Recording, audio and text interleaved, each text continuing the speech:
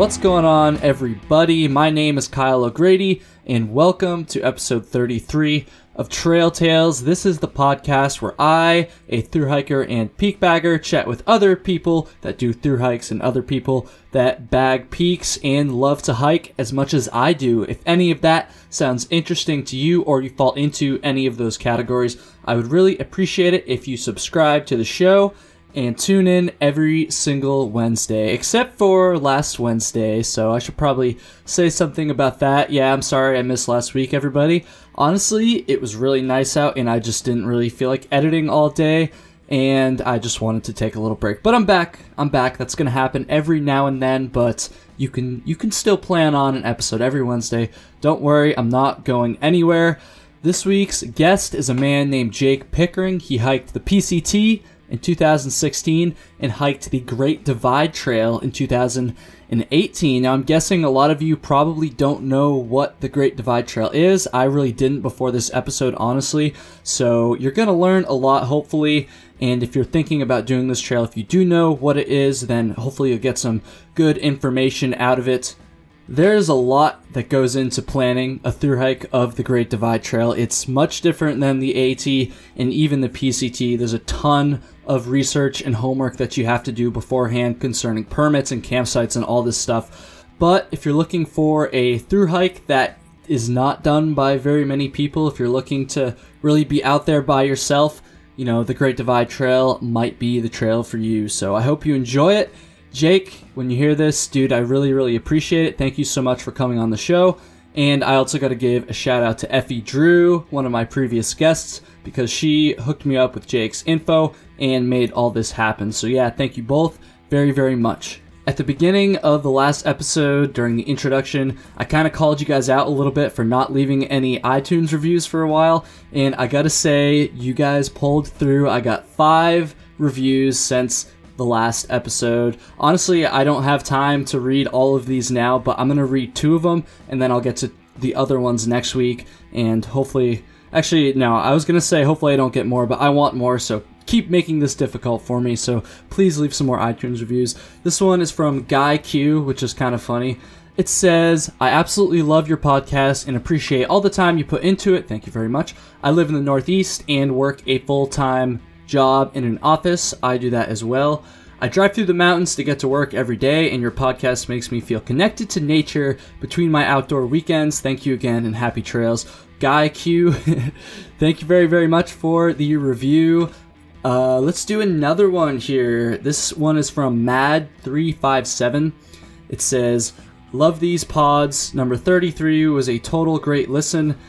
Well, this episode right now is number 33, so I think you got that wrong, but that's okay. Continuing on, it says, a fun fact about Alton, who was my guest in number 32, aka Wonder Woman / Super Pup. Her name has nothing to do with Alton Bay. Well, I don't know where the fuck Alton Bay is, but that is a fun fact, so thank you guys very much for the reviews. I'm glad you listened to my call last week. And I'm going to make another call now, since you listened to the review ones. I'm going to try to push it a little bit further. I gotta say, I would really, really appreciate if a couple more people maybe went and supported Trail Tales on Patreon. I only have a few people, which I'm very thankful for, because they are able to cover the hosting costs for the podcast. But I'd like to build a website, like sometime within the next month or so. And that's going to cost a little bit more money to host as well. Now, could I personally afford to do it? Yeah, I could, but I kind of like the concept of people kind of pitching in, especially if you're a regular listener of the show. Now, I know hikers don't always have a bunch of cash on hand, so I get that. The show's always going to be free. Don't worry about that. But, if you're interested and you want to receive some extra content, you want to get a bonus episode every single month, and a blooper reel. I'll tell you right now, there's a lot of bloopers from this month's episodes. If you want to do that, go to patreon.com/trailtales. There's also going to be a link in the show notes for this episode. And yeah, help out small creators like myself. That would be pretty damn sick. Another way you can help out is by just giving me some feedback. So podcasts are not like YouTube videos or blog posts, all this stuff. There's no comment section, there's no like button, so it's kind of hard to get feedback, and that's why I stress the email/Instagram thing so much every single introduction. If you want to send me an email with guest suggestions or any sort of advice, feedback at all, I would really appreciate that. trailtalespod@gmail.com. Also, go like the show on Facebook if you haven't done so already. I guess you can leave like reviews on Facebook too, which I didn't even realize because honestly I don't really use Facebook that much. But yeah, go do that if you're a Facebook wizard or something. Instagram, that's a thing as well, @TrailTalesPod. Go follow me on there. Send me a DM if email is too old-fashioned for you. That would be really, really sick. I just knocked out like half that introduction in one take, which is very rare, so I'm not going to push my luck. I think we're going to get into the episode right about now, so here we go. Number 33 with Jake Pickering, Great Divide Trail Class of 2018.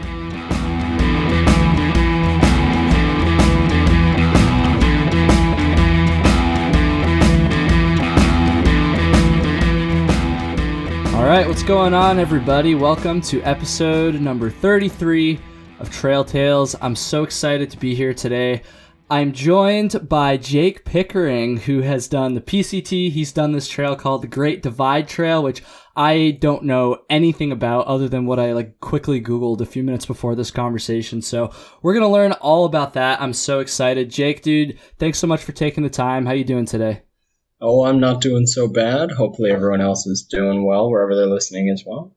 Yeah, all over the place. It's kind of crazy. I don't really have that many listeners, but usually, by the time I'm a week into the month, because the downloads refresh every month or whatever, I'll have downloads, at least a couple downloads in every state, and in a lot of Europe, and fucking one time I got some downloads in Kenya, just some random ass places. So it's pretty cool. That's pretty far reaching. I know, right? It's Afghanistan, I got that a couple times too. I hope everybody is doing well wherever you are, just like Jake said a second ago. So, dude, I always forget to ask what people's trail names are, and I feel like that just needs to happen at the beginning of the episode. So why don't we start with that before we get into all this really cool hiking that you've done? Just what is your trail name? How did you get it? And what's the story behind it? Yeah. Alrighty, well, my first trail name came from the PCT where I first trail did that. Name. Yeah, I did that with a partner, and we're both Canadian. I'm Canadian. I can't tell if my accent is showing, but I got Terrence, and then my partner got Philip. So we were Terrence and Philip, the Canadians from South Park, and that seemed to go over pretty well with locals. And then for the Great Divide Trail, I ended up with the trail name Mr. Clean. Mr. Clean. There are a couple reasons why I got that. The more public one is that I took rain gloves. I was experimenting with this for backpacking, so I took kitchen gloves because they're made to be totally submerged. So I know they're of course completely waterproof, and I get quite cold hands when they get wet. Okay. And they were white. So I kind of looked like Mr. Clean, cleaning the kitchen, walking around in the mountains. I get it. The private, or not private, but the less spoken of reason is that something about me being on trail, and I don't know if it's the food that I'm eating or just what my body is going through. I know where this is going. Yeah, I never seem to have to wipe. Oh, jeez. I still do anyways, but it usually comes clean. So, Mr. Clean. I'm jealous of that. Man, we're not even 3 minutes in yet. We're already talking about shit. I love it. Or lack thereof. Oh, yeah, God. We are classic through hikers. Let's go. That's pretty funny, Mr. Clean. I'm kind of curious why. Well, I guess I kind of understand since you weren't hiking with the same partner, presumably the second through hike. So I guess I can kind of understand why you might take a new trail name, but I feel like that's not super common. I don't know. Did you kind of wrestle with the idea there, or did you just kind of impromptu decide to take Mr. Clean when someone gave that to you? Well, definitely I think one part of Terrence is, it doesn't make as much sense without Philip. So yeah. Philip actually, he did the California section of the PCT and then came home. So when I was finishing up kind of on my own, it made a little bit less sense to just have someone ask, what's your trail name? I'd say Terrence. That's just a normal name. They would ask what my name was, yeah, and I would go, no, that's actually my trail name. That makes a lot more sense. Yeah, okay. so I was open to getting something different right, for the right. GBT. For sure. That makes sense. Yeah, because like I feel like it's not like super common for people to like change their trail names. Like it definitely happens, but like not. I don't know. I've been rocking Narnar for like literally it was my first backpacking trip ever that I got it, and I've just like stuck with it ever since. That's sweet. I don't know. I've thought about changing it, but I feel like unless it's like a circumstance like you just described, like it really doesn't make as much sense. I don't know. I mean, I think going forward, I'll be a little. I'm not too sure if I want to keep Mr. Clean or if I want to go with something different, but I'm very happy with Mr. Clean. Maybe like every through hike get a new trail name. Yeah, it would certainly help to section them out in my mind. Yeah, but shit. That's not a bad idea. Damn, I never even thought about that. I wonder if anybody else has done that. Anybody listening that's done multiple through hikes. I feel like the odds of this are very slim, but if anybody's actually done that, like chosen a new trail name every single time, send me an email. I'd be interested to see. For sure.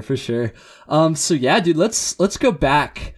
Let's talk a little bit about how you first kind of learned about through hiking. So I know the PCT was your first through hike, and we're gonna kind of get to why you decided to do that in just a second, but I just kind of want to right now keep this first question, or I guess it's the second question now, to, how did you first just like learn about through hiking and long distance backpacking? How were you exposed to it, and what were kind of some of your initial thoughts, I guess? Well, I was in university, kind of end of first semester, actually, right out of high school, and I was just walking around the halls with the friend of mine who turned into Philip. And we were just kind of just walking around shooting the breeze, and we kind of discovered just a Wikipedia article of longest trails in the world, and we discovered the PCT. Do you like go on Wikipedia often and just like read random shit? Because I do that like a ton. Yeah, it definitely has happened for sure. Good. I'm glad I'm not the only one. Yeah, this is the one that I talk about the most.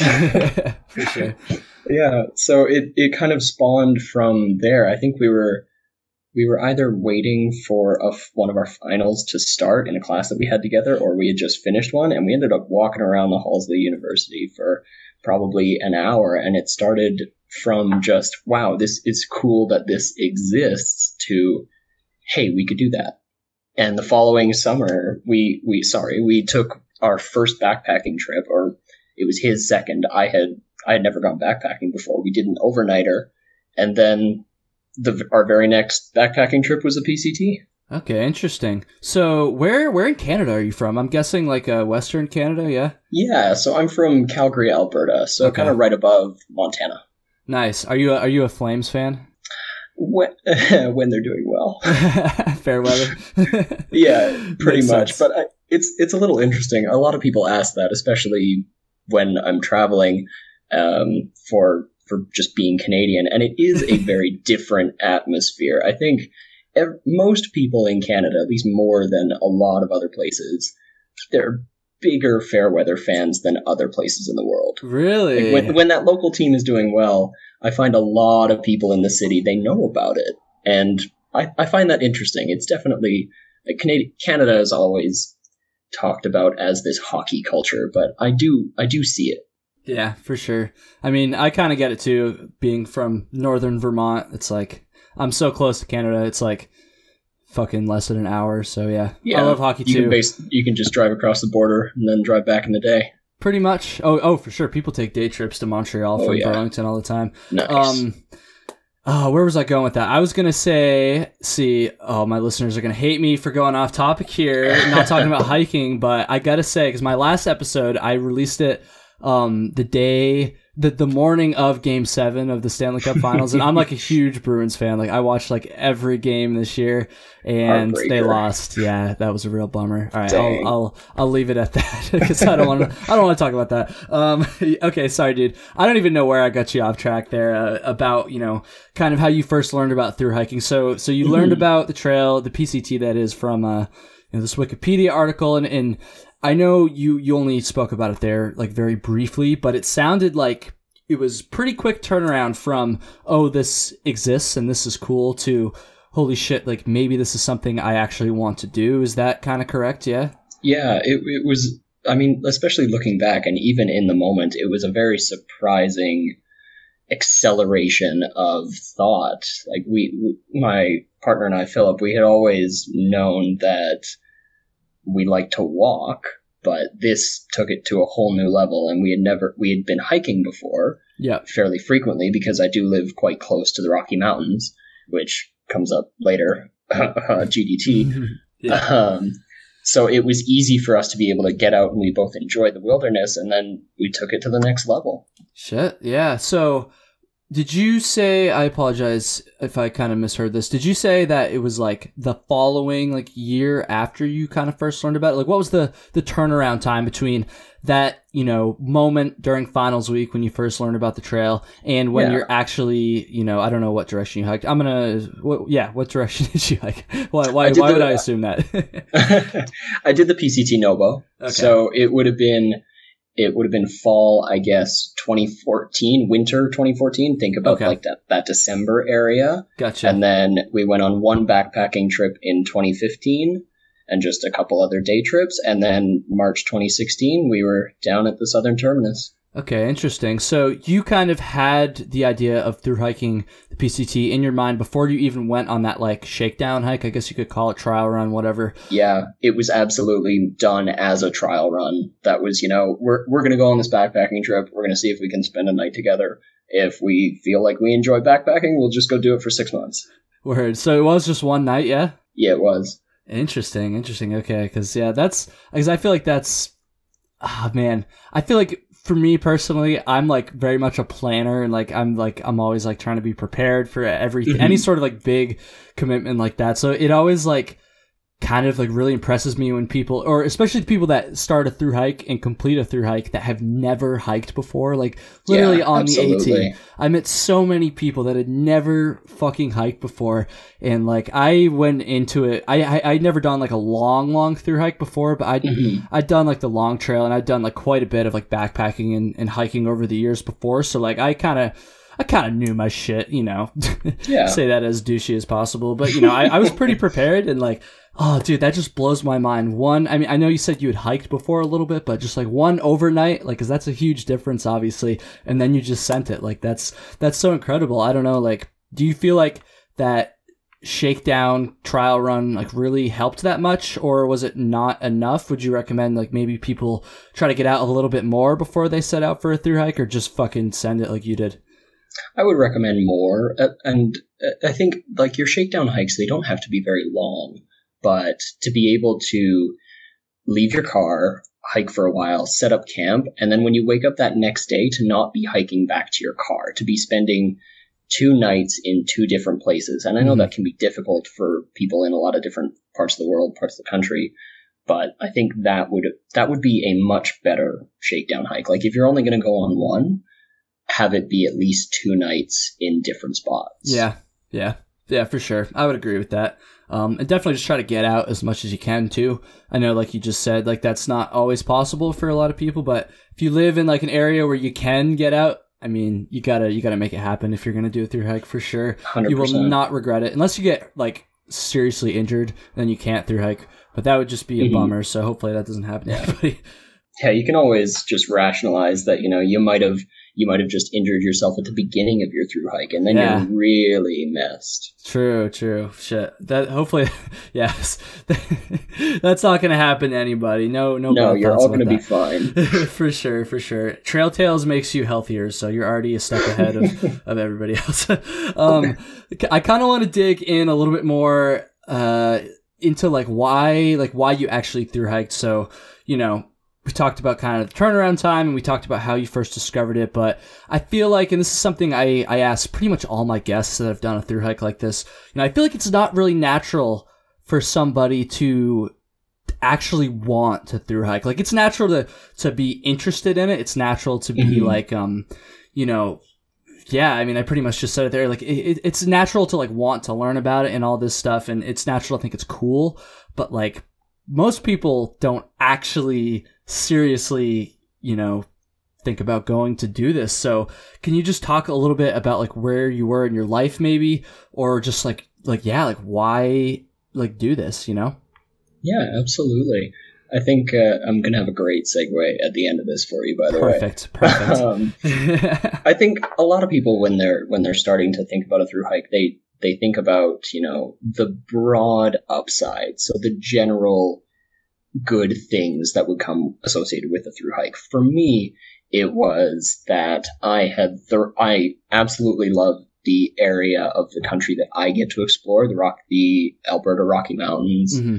They are fantastic. I'm in love with that range, and I wanted to experience more. And the reason why my partner Philip and we settled on the PCT was that it kind of went through so many different biomes and different climates, different areas of North America and different settings that it kind of gave us everything we wanted. It gave us that desert experience. It gave us the high mountains in the Sierra, mm-hmm. that kind of arid high desert in Northern California, and then moving up through the Cascade Ranges. It just changes, so much all the time.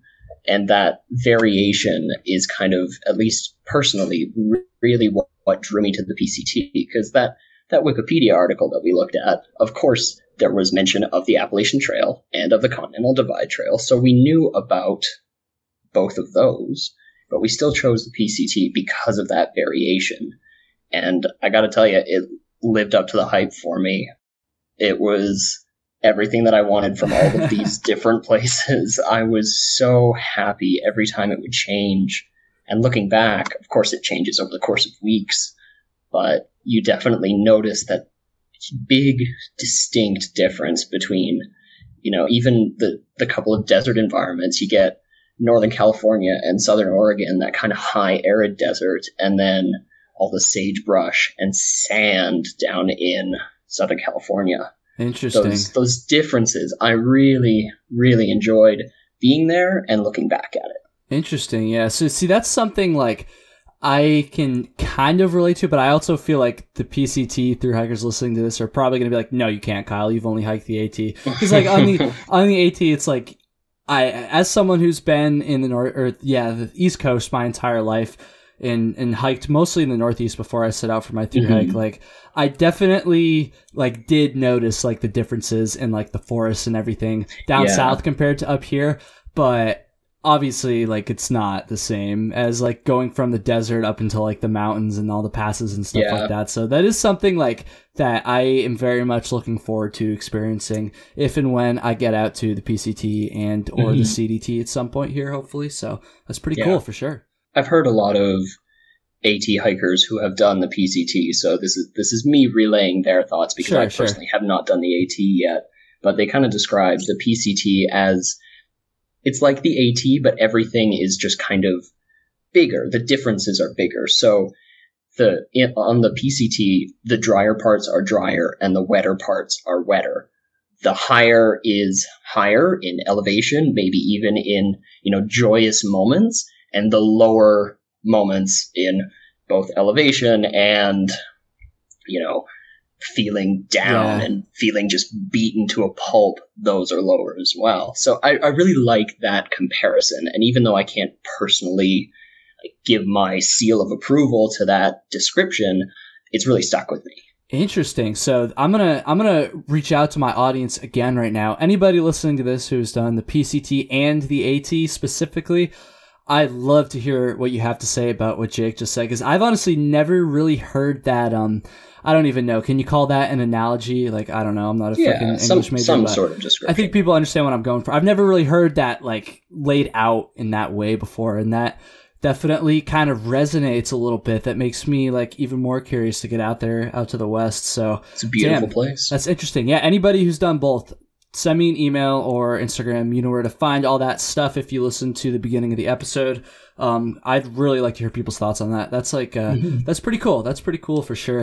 Can I dig a little bit more into some of, I don't even know how to phrase this, not like the emotional side of things, but just like, because again, kind of going back to what I said a few minutes ago, it's like, so you kind of talked about how you wanted to, experience like the PCT specifically, but can you just talk a little bit more general, maybe just why like a thru hike in general? Why not take that, I'm not sure, how long did your thru hike take you, the PCT? My thru hike took me 175 days total. So why not take that 175 days and go, travel the world or start working and making more money or like doing there's so many other things you could have done with that chunk of time. Like, why did you go for a thru hike specifically? Do you kind of get what I'm going for there? Oh, absolutely. I'm pretty sure my parents have asked me the same question at the very least before I went. I think for sure. And it's a very valid question. And I think you can't fully answer it until you've gone and done that thing. People would always ask me, why do you want to walk from Mexico to Canada? Or the same thing that they asked about the Great Divide Trail. Why do you want to go spend that much time in these remote mountains? And I would say, I'll tell you after I've done it. Because it's that experience. For me, it's about being able to look back on these days that are so full, where I've experienced so much and seen so many different places and places that I want to go back to. Like, as much as I can say that I've hiked through Oregon and through Washington and through all these areas in California, I've hiked such a small sliver of actual land. And even with, you think about the area that I've actually seen, yeah, it's a little bit wider than the trail itself because I've been able to see through valleys and onto different mountain ranges. But that's still such a small slice of the country and of the world, and it's given me so many places that I want to go back to and explore more. Hell yeah. And that's kind of what drew me back to Canada, to my home in the Rocky Mountains, is that as much as I enjoyed so much of everything that I saw on the West Coast, on the PCT, it really just reaffirmed my love for the Canadian Rockies and wanting to go back there and wanting to explore more. Okay, so I'm glad you just said that, because that's a perfect segue to what my next question was. I didn't really realize that you were from Canada before we started this conversation here. So this next question, I feel like you kind of have already alluded to the answer a little bit, but I'm gonna have you elaborate a little bit more. So, after learning that you had done the PCT first, and then you went and did this Great Divide Trail, which is in Canada, everybody. We're going to talk all about what it is for, the latter half of this episode, so hang tight on that. But my next question was going to be, you did one of the Triple Crown. I feel like most people would go and then do, the CDT next or the AT next and kind of go for that Triple Crown. But you decided to go for a totally different trail, a trail that most people have never even really heard of, or at least people in my caliber anyways, whatever that means. So yeah, like why not go for another one of the Triple Crown trails? Why did you choose this Great Divide Trail for your second thru hike? I think a lot of it was definitely time and money. I mean, the Great Divide Trail is definitely a shorter thru hike. I mean, it's 1,100 kilometers, about that 750, 800 miles ish. And it couldn't quite work out that I would be able to do one of those really long trails so soon. So it was time, it was money. I mean, I was 19 when I did the Pacific Crest Trail. Damn, dude. So hell yeah, how old are you? How old are you now? I'm 22.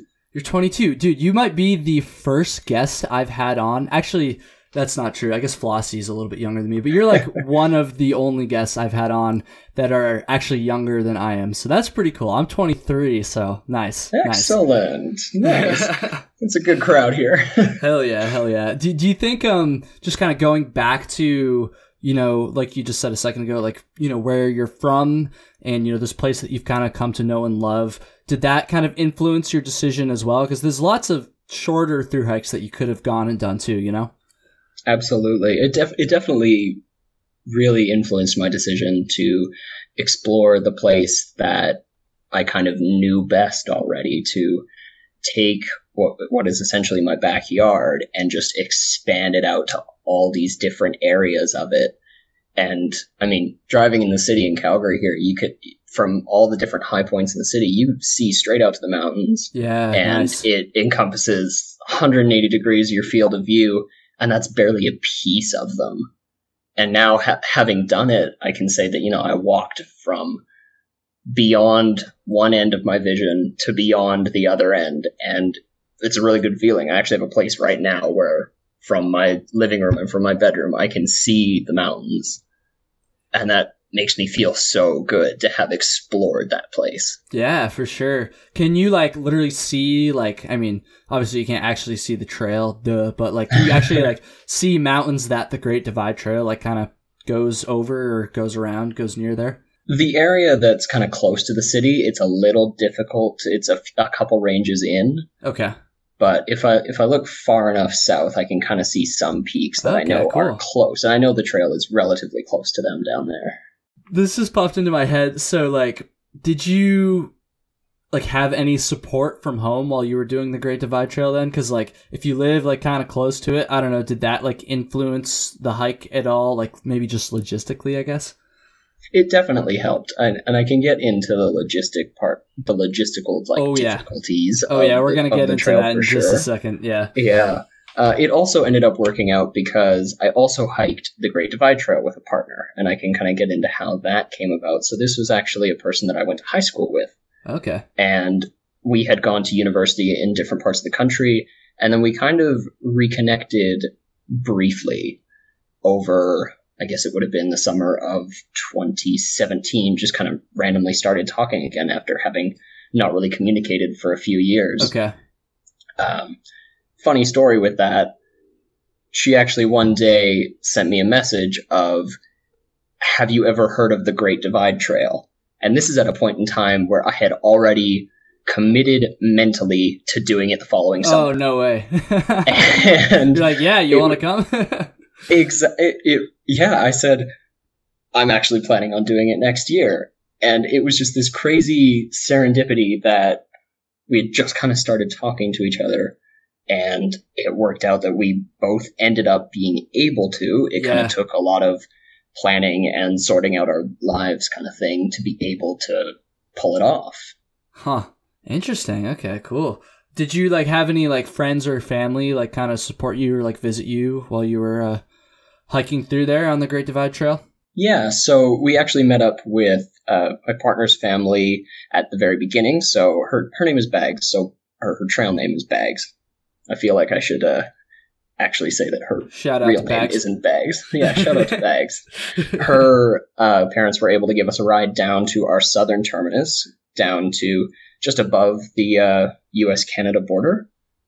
And then my parents were able to pick us up from up towards our northern terminus, where we kind of finished up, which it worked out very well. Oh, that's such a nice advantage of hiking a trail near where you live. When I was in high school, I was section hiking the Long Trail here, and oh man, my parents and my hiking partner's parents shuttled us around a shit ton to kind of get all that done. So thank you, Mom and Dad, very much for that. Absolutely. But you got to take advantage of it when you're close by, for sure. All right, so yeah, we've already started to talk about this Great Divide Trail. Let's get into the details. People are probably screaming at their phones Kyle, why don't you ask this guy what the hell this trail is? So I guess that's pretty much my first question there. Just can you just talk a little bit about the general information of the trail? Where does it start? Where does it end? How long is it? Where is it? All that kind of stuff. Yeah. So the Great Divide Trail is similar in a lot of ways to the Continental Divide Trail. So the divide of the continent that runs through the spine of the Canadian Rockies, that is also what functions as the Alberta-British Columbia border, is the divide of the water and the water flows that are going to go into the Pacific Ocean versus what's going to flow into the Hudson's Bay or the Atlantic. Mm-hmm. So that divide of the continent separates the two provinces, and then the trail kind of loosely follows that, similar to the way the CDT loosely follows the divide in the States. Okay. So the southern terminus, or the more popular start point, because most people do the GDT northbound, is in Waterton National Park, down right at the U.S. border, which is actually the same point as the northern terminus of the Continental Divide Trail. Ah, okay. Right in, so you're like right on the glacier border there, yeah? Yes, exactly. Cool. And then it snakes its way up through the mountains, and it passes near places like Banff, kind of popular tourist areas, and it ends in the middle of nowhere. It ends in a place called Kakwa Lake Provincial Park, and it's very far removed. So it's kind of an unofficial northern terminus, where kind of a lot of this trail is a lot more unofficial than even the big ones in the Triple Crown, where it's kind of it's a little bit of this loose connection of routes. Like, it's recognized, but it has a governing body of volunteers that help maintain the trail, et cetera, et cetera. But it's not like the PCT or the AT, where it is one continuous trail that's Interesting. all blazed and all cut out.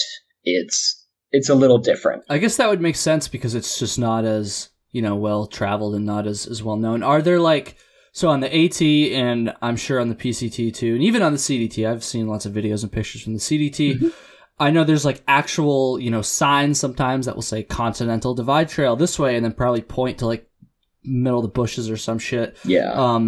There's obviously blazes on the AT, like you just said, there's it's an official kind of path here. Are there any sort of signs or any sort of reference to the Great Divide Trail, on the actual trail itself? You get what I'm saying there? I think there's one or two. Wow, really? For the most part, you're following orange blazes. Orange That's blazes? usually what you're looking for. Okay, interesting. It's like the Florida Trail, isn't it? Shit. Yeah, I think total opposite of the Florida Trail, but same blazes. Yeah, less swamps. So how do you know off the top of your head? I was literally looking at this earlier. I should have just pulled it up in my computer here. Do you know roughly how many people a year attempt the Great Divide Trail? Ooh, I believe in our year there were about 40 or so successful hikers. Damn! Wow. I might be pulling that out of my ass, but. I feel like that's similar to what I read. I read 30 or 40 earlier today. So just not very many, though, clearly. No, not very many. That is incredible. Okay, so if anybody here is looking for a good through hike, if the CDT is even too crowded for you, if you're one of those people, then maybe you should look into this Great Divide Trail. So another thing I always ask about when I'm learning about a new trail or research when I'm learning about a new trail is water. So I don't know, is water an issue on the Great Divide Trail at all? I'm pretty sure the longest water carry is only about 15 kilometers. What's that for American? That is for Americans. Sorry to my foreign listeners. I'm sorry. About 10 miles. Okay, so that's not too bad. Probably a little bit longer than normal on the AT, but 10 miles isn't too bad. So water's not really an issue. No, that's good. Water is not an issue unless it's, falling from the sky too much. Okay, cool. We don't have to talk about that too much then. That is a good thing to ask about though, because especially with these Western trails that I've kind of learned about, like the Arizona Trail and even the PCT, I've asked other PCT hikers about this before, because I'm not used to having to worry about water whatsoever. I've never ran out of water, never had to carry more than 2 liters at a time, for sure. So that's always a good thing to ask about, but that's good. Yeah. Lots of water in Canada. Not surprised. How about, just camping. Are there established campsites along the way? I'm sure there's some. Are there a lot of stealth sites? How do most through hikers go about camping on the Great Divide Trail? It's a very kind of interesting tidbit actually about the Great Divide Trail is that what a lot of people find when they're first researching it, when they want to do it, a lot of the Great Divide Trail goes through established national parks and provincial parks. Okay. And because the Great Divide Trail isn't exactly like, it's not like the PCT, it's not like the AT. There isn't, this one area or this one permit that you can get in order to do the entire thing. When you're in a national park, you legally need to be staying at a campsite that you have booked. Oh, okay, yeah. So it becomes very logistically challenging. Pain in the ass, yeah. Yeah, so you definitely, like, it's not a trail that you can just decide a couple months beforehand that you're going to do it, because all of the campsites will be booked. You'll have nowhere to really camp. Oh, man. Oh, I didn't even think about that, yeah. It is difficult. It can be done through less than legal means, like stealth camping does happen, and there are still those areas on the GDT where you can just camp wherever, but for the most part, you are in national park or provincial park. So, like, when you say territory. for the most part, are we talking like a 60%? Are we talking like a 90%? Like, do you literally have to, like, book out, like, most of your campsites before you even leave for, like, a 700, 800 mile through hike like this? I would say that you're probably looking at around 40 to 50% of your nights you'll be spending in a national park. Whether that's at an established campsite or you have contacted the national parks in order to get a random camping permit for a certain area. Because we're definitely all about protecting these environments, and because our national parks aren't quite set up for this trail just yet. It's a work in progress, right? It's a very new trail. So, like, okay. Oh, man, there's so many questions spinning through my head right now. So I was going to ask you about permits, but, like, oh, man, this is... So, like, how many of your campsites did you book before, or roughly, obviously, how many did you book before you actually, like, even left for your through hike? I would say just about 20, maybe less. Oh, man, so that's, like, but still, even 20 or call it 15, whatever it is, like... That, like, it's tough to predict, like, where you're gonna be, like, for 15 nights on a through hike like this. Like, you don't know if you're gonna get injured or you're gonna get caught behind, you get sick or something. Like, I don't know, how was it dealing with that? Like, did you ever run into any issues there where, like, maybe you couldn't make it to, like, your campsite on the right night or anything like that? This definitely brings up a good point about the GDT that I kind of wanted to get to, is it's not very first time through hiker friendly. Yeah. Like, to not know what sort of mileage you can push with a certain amount of food in your backpack, with a certain amount of elevation gain in the day, it's hard. And my partner Bags, this was her first through hike. Oh, wow. And still very proud of her for that. Yeah. It's very, very difficult to accomplish, and it took a lot of planning, a lot of spreadsheets, and learning when the different parks actually open for campsite booking, because a lot of them open at different times. Being able to have somebody ready at 9 a.m. local time on their computer to book the campsite before it fills up in this area that you want to stay. And if you don't get the one that you want, you might have to change your itinerary a little bit. So it ended up working out that on one of our days, we had to push a pretty sizable day for the GDT, which was 50 kilometers. That's roughly 33 miles. Okay. Through some difficult elevation and difficult trail just to get to a campsite that we had booked, because we couldn't book the one that was a little bit closer. It filled up too fast. There's a lot of mental stress that goes into planning for a through hike of the Great Divide Trail, because you have to plan. Yeah, for real. Did you ever, like, have to alter your permits? Is that even a thing? Like, while you're actually on the trail, like, because of some logistical mix-ups, or, you know? We never had to while on the trail.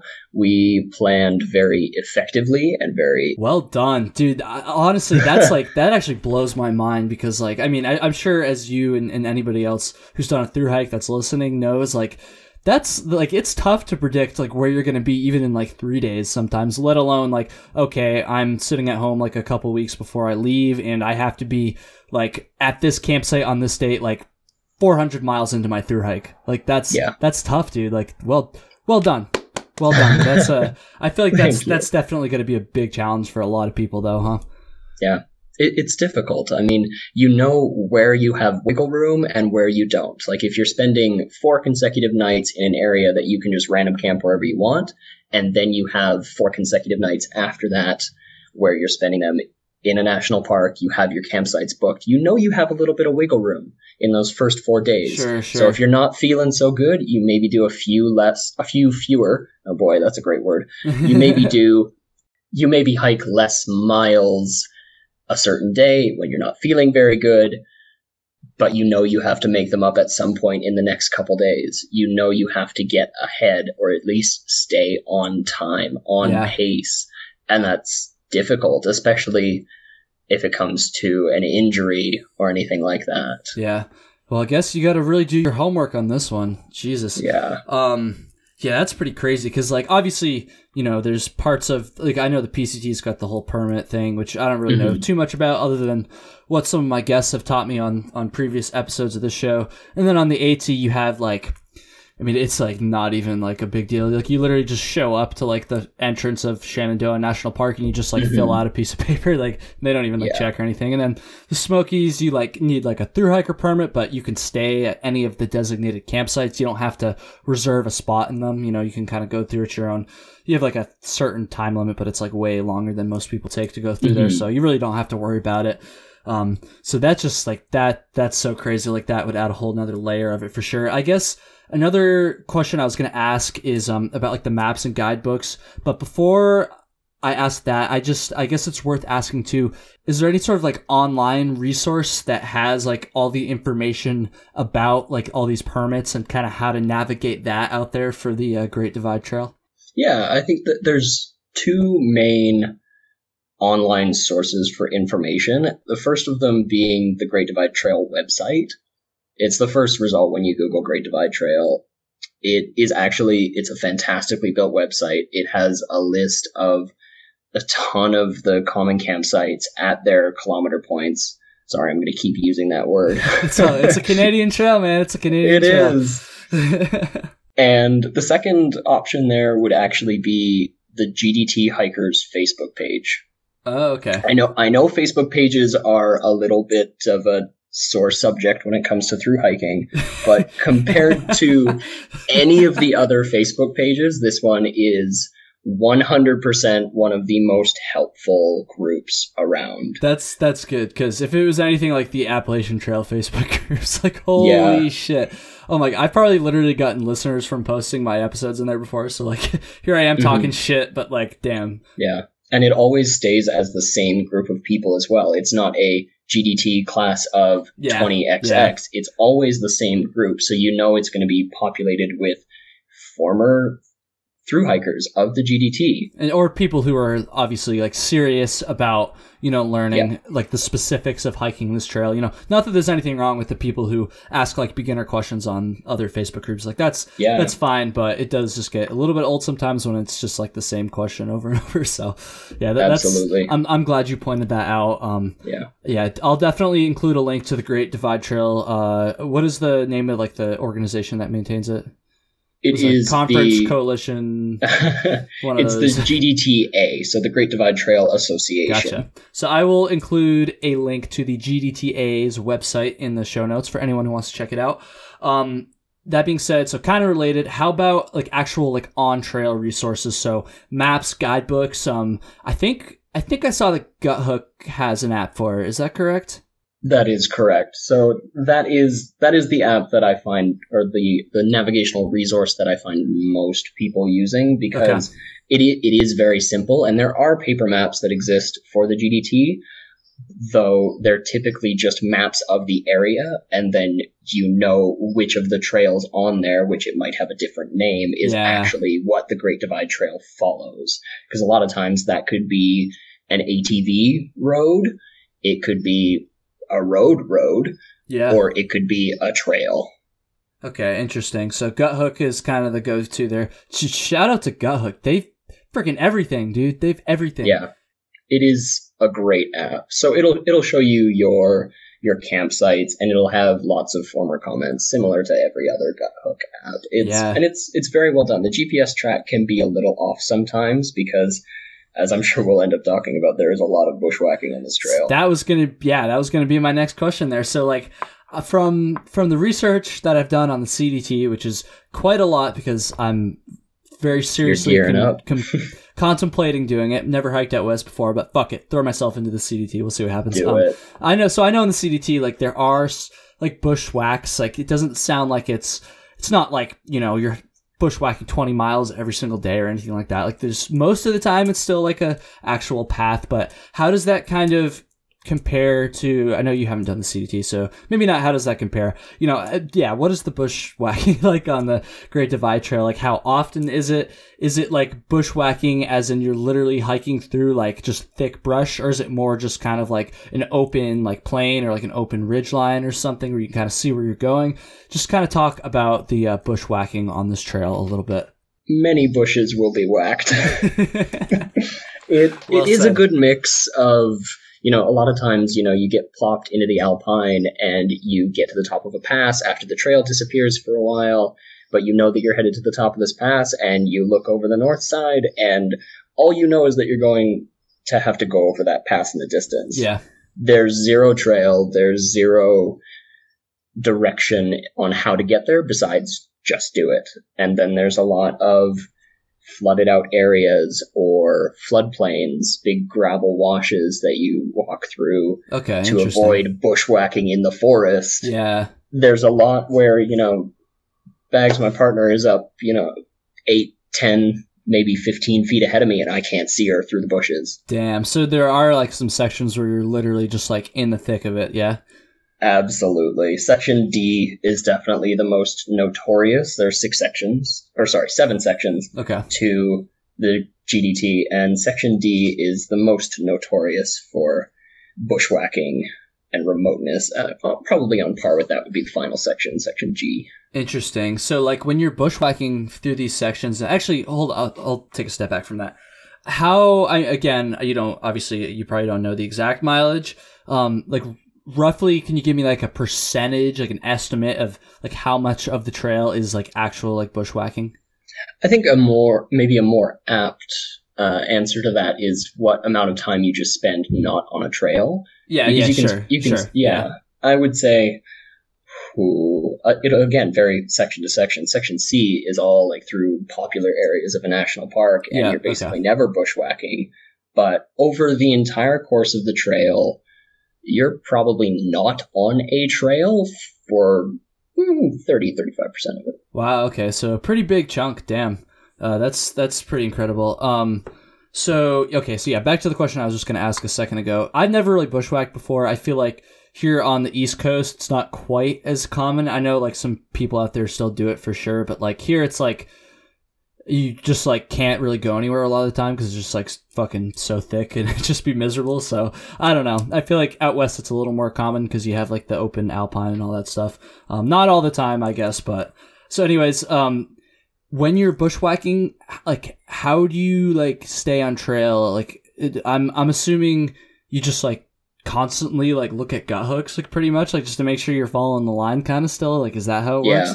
If you have it, or, you know, you see the topo map overlaid on Guthooks and you know that you're following the west bank of this river basically up to its source, and then you maybe find a trail. Like a lot of the times it's a common piece that Guthook writes in his app is the trail is a little obscure here. It's easy to follow if you're on it, but if you're 6 feet off the trail, you will have no idea that trail is there. Damn. Wow. That's pretty crazy. I've never dealt with anything like that before. Holy shit. It's pretty fun, not gonna lie. It's type 2 fun, though. Yeah, oh, for sure. I can imagine.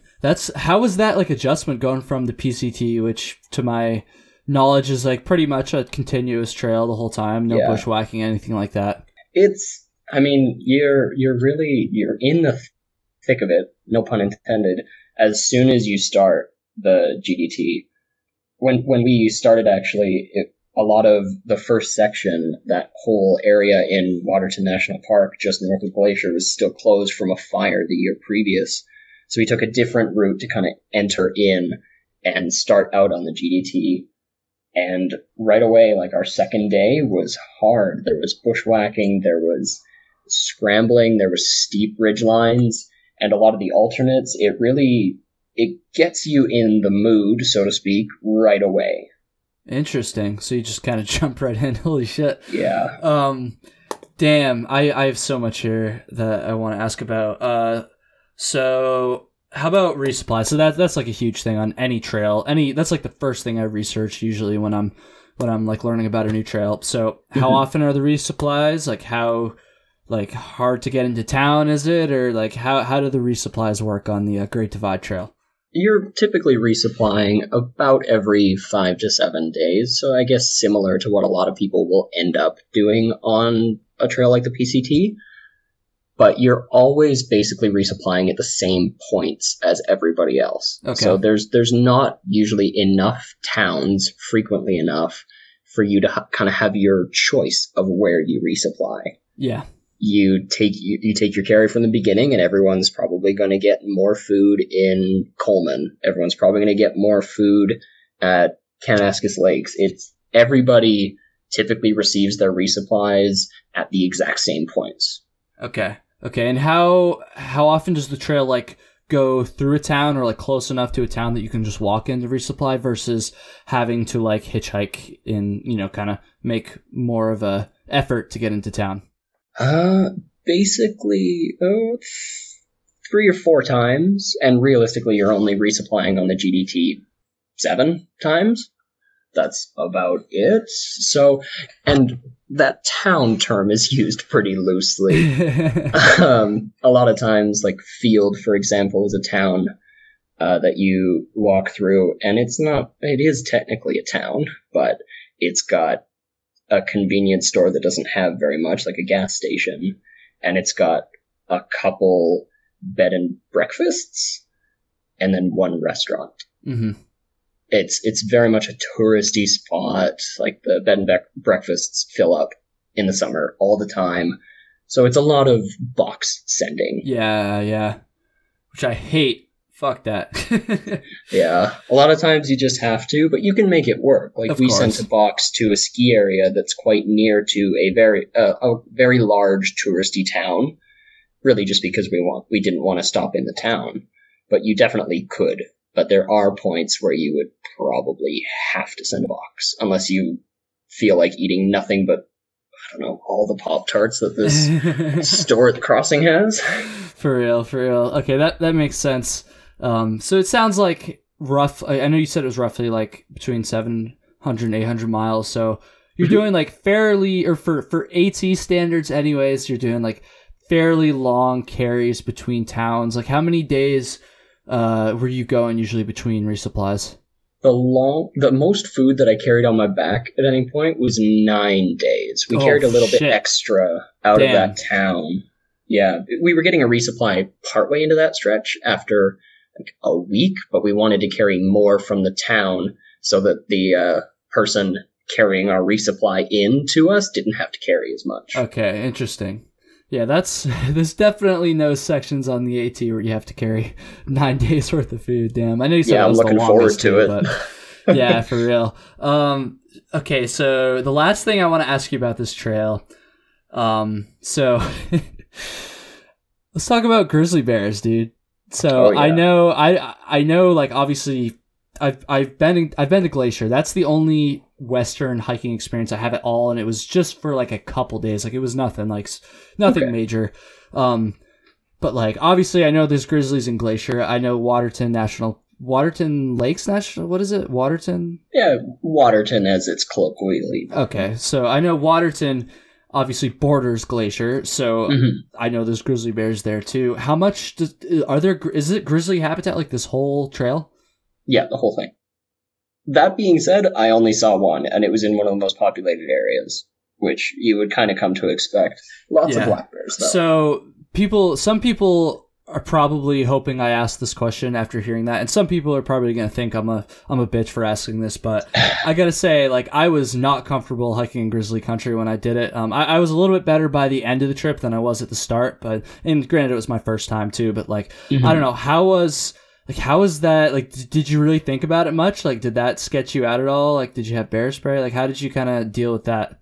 We did carry bear spray, and I think growing up in this area, that helped a lot. So I know a lot of people are very concerned about bears, both grizzly and black, and they should be, in some ways, they should be respectful. They should know that they're in these animals' territory, and they should know how to deal with encounters.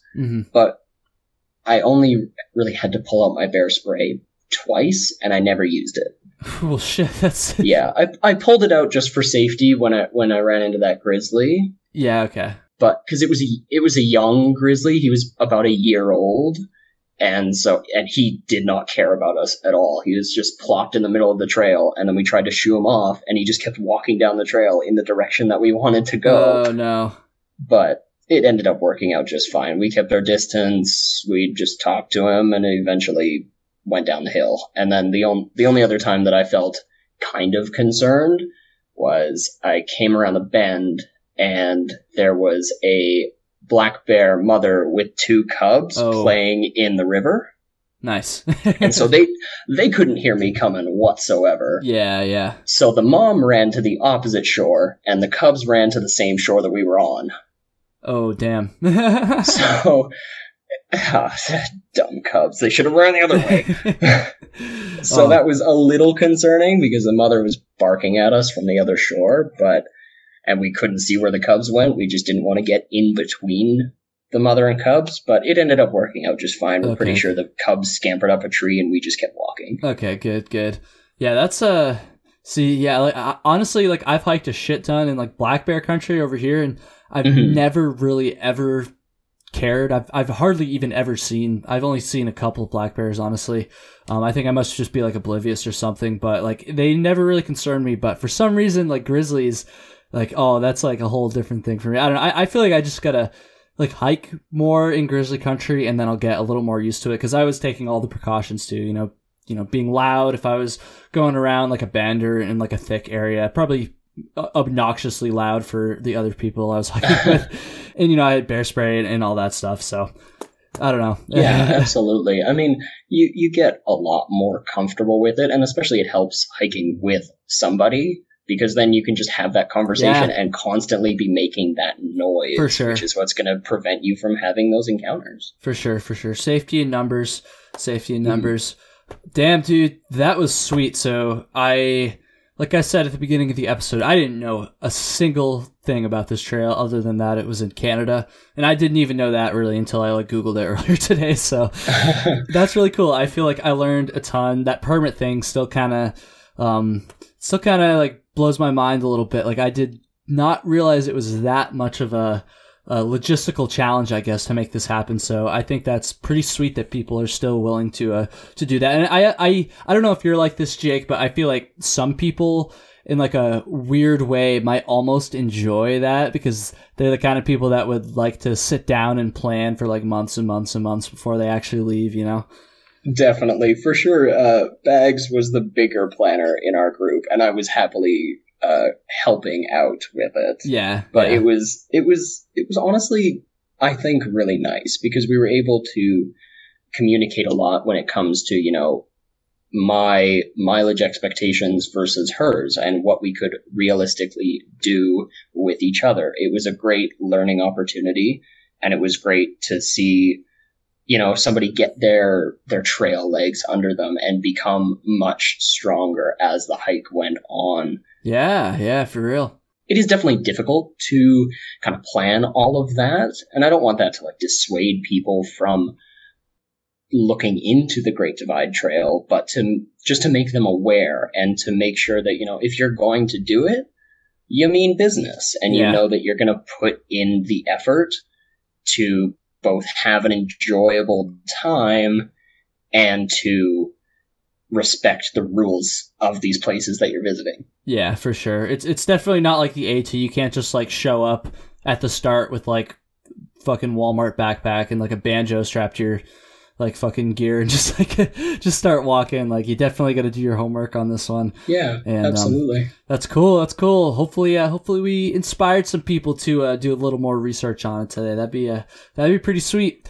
That said, Jake, I think we're going to kind of get into the final part of the episode, my favorite part every single week, except for last week, because I did not post an episode last week. Sorry, people. Yeah, let's do some stories. So have you said any of the stories you kind of had on deck so far? Or what are you thinking here? How many? Well, one of the stories would have been how I got my trail name, but we did end up covering that because that is definitely one of my favorites. You still got one though, right? Oh yeah. Okay, let's hear it. So this one will be from the GDT, just especially since we were about it, and that remoteness aspect of it. So I did have. This is going to be a cruel foreshadowing. I think people are going to wince. I did have a spot device with me. For the trail. Oh shit! Okay. I see where this is going. Yeah, get people on the edge of their seat. Yeah, I'm on mine. So we use that to help communicate with both of our families back home. We would check in each night just to be able to show where we were camping, and they were able to kind of plot the points along the map. It actually turned out quite nice that we got to see all of our campsites. Yeah, sure. The couple nights we forgot, but in any case. We did have it for potential emergencies as well, and it did end up turning out that we needed it. So we were hiking through a very, very tedious area. I mean, we were going for a lot of bushwhacking, a lot of washed out trail, route finding. I was draining the battery on my phone a ton. Just using the GPS and trying to keep us on trail because it's so much more efficient when you're walking on any kind of trail. Even if you're going over blowdowns, you're getting your feet wet, as long as you're on some kind of trail, you're at least making some kind of progress, or it feels like it. But we were still going less than 1 kilometer an hour. Damn. So less than... Yeah. I don't even know, dude.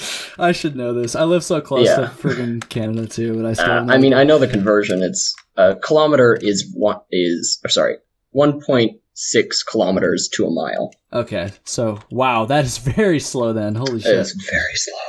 And it was raining on us. It was just kind of an unfortunate day. We had to cross this very large river in the morning. And then we came to a second one that we kind of had to cross in 2 separate chunks. Uh-huh. And we crossed over the main river, got to the other side. We were bushwhacking through. I ended up getting stung by a bunch of like hornets, and it hurt my leg. And we ran away from the nest. I must have stepped on the nest or something. And so we ran over. We got the other crossing. The nice cold water kind of helped with the stings in my legs because it just hurt a bunch. We were sitting down, relaxing, getting a little bit of food in us as the sun was starting to come out a little bit.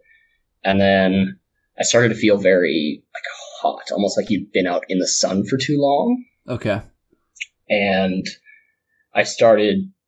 Bags noticed that my face had started to get a little bit bigger. And it had turned out that I was starting to develop hives all over my body. Oh, shit. And I was puffing up. I was having an anaphylactic reaction to these stings. I had never experienced an allergic reaction to anything before in my life. I have a mild allergy to cats, but I'd never experienced anything like this. Yeah. And my breath started to become shorter and shorter. So we made the call after kind of deciding based on a couple metrics, when we would push the SOS button on the spot. So it ended up, we decided that if my breathing hadn't gotten better in 15 minutes or so from this point, then we would push the button. Or if I got to a 5 out of 10 in terms of shortness of breath, 0 being totally fine, I can breathe normally, and 10 being I can't breathe. And both of the parameters were met for us to be able to push the SOS button. Damn. And we were in the middle of nowhere. We were very, very remote, pretty darn far from any kind of civilization. And we were waiting for a helicopter to come. Holy which shit. Eventually, of course, it did. It took about an hour and a half, which was about the response time that I would have expected for somewhere that in the remote. Middle of nowhere. Yeah, that's pretty damn good, honestly. Shit. Yeah, so as I was kind of waiting for, for rescue, essentially, for help, my breathing started to get kind of worse and worse, and I think I at a couple points I got to about that 7.5 out of 10 of just pangs of not being able to breathe very well, and just waiting in somewhat of a clearing. Thank goodness they were able to see us pretty darn easy. So if you're in the thick of it, you probably wouldn't be able to get the helicopter in there, eh? Yeah, exactly. So they were able to finally, locate us. The helicopter came out after about an hour and a half, and they dropped one guy down. I think all that he had with him to kind of assess me was a tank of oxygen, which turned out was exactly what I needed. Jesus. As soon as I put that mask on, I kind of realized how quietly I had been talking and how hoarse my voice was before. Damn. It was quite the relieving moment to have that oxygen come in. I immediately felt so much better than I had before, and they ended up taking us out to a hospital that they had in the town that they had flown from, and I got checked out at the hospital.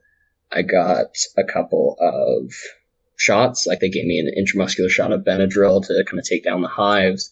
And even while I was laying in the hospital bed, I ended up kind of having a relapse, so to speak. I don't know exactly what term I would use for it, but I kind of, like, my vision started to tunnel while I was sitting in the hospital bed, and I knew I was at least in a safe spot, and I knew I would be okay there. Like, if ever it was to happen, it would be while I was in the hospital.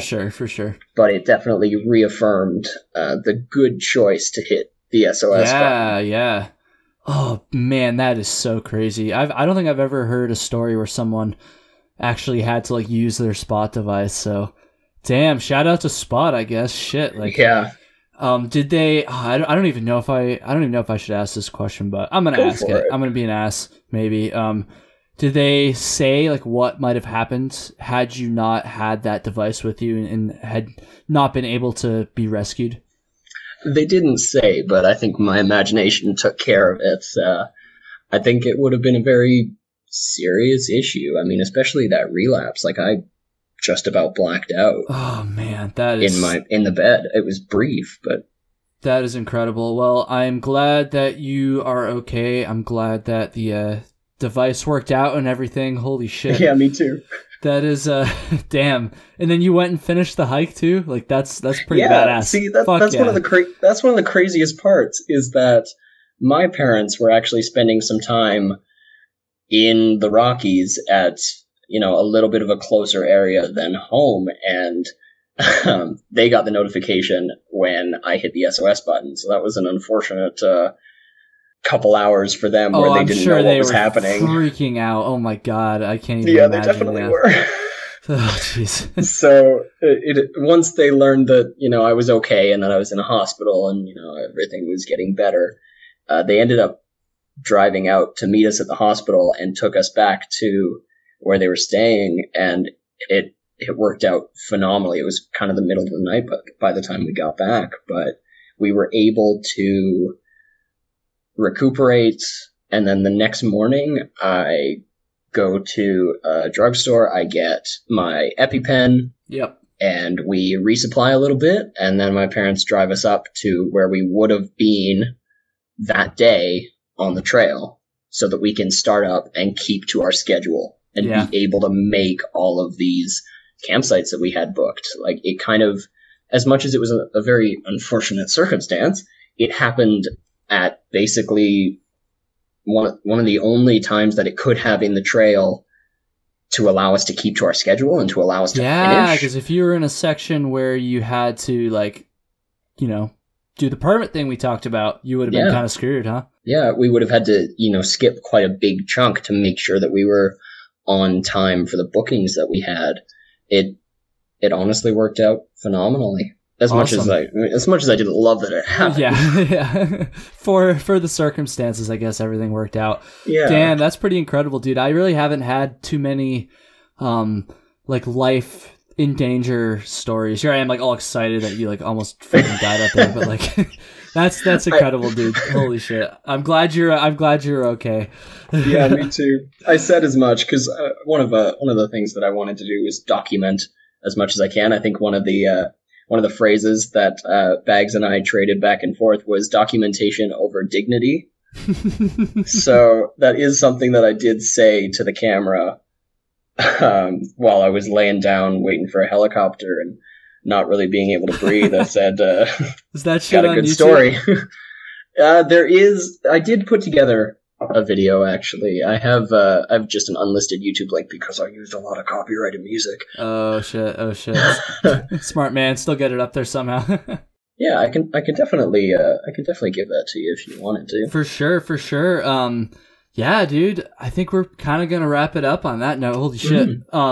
Where, I don't know, actually, do you want to, like, give your Instagram or anything like that? Yeah, the link to that video actually is in my Instagram bio, so that works for me. I am at Pickering Jake on Instagram. I haven't posted a lot recently, but you can always go back through. I did a post per day on the Great Divide Trail. Oh, cool. Oh, hell yeah, man. All right, well, shit, dude, thank you so much for coming on. Don't hang up on me quite yet, but... Oh, I won't go anywhere. I think we're gonna wrap it up there. Everybody listening, thank you so much. I do this thing at the end of these episodes, Jake. Sometimes I don't always do it, but where I'll like list where people listen to like podcasts or listen to the show. Sometimes people will like tell me where they listen. So, all right. So everybody listening, enjoy the rest of your commute, your drive, enjoy the rest of your work day, the rest of your hike, the rest of your lawn mowing. It's lawn mowing season again. No longer snow shoveling season, but if you're listening to this in the future and it's winter, enjoy the rest of your snow shoveling. Your shower, I got that one. I had a couple sent to me the last like week or two. I can't remember them now. Shit. Can you think of any other places, Jake, where people listen to podcasts? I'm definitely myself sometimes, but whether it's like an audiobook or a podcast, even as you're trying to sleep. Yeah. Oh, that's a good one. Yeah. Shit. As you're going to sleep, that's another one. I really need to make like an actual list of these because I always forget. Thanks for listening, everybody. Jake, thank you again one more time, and have a good one.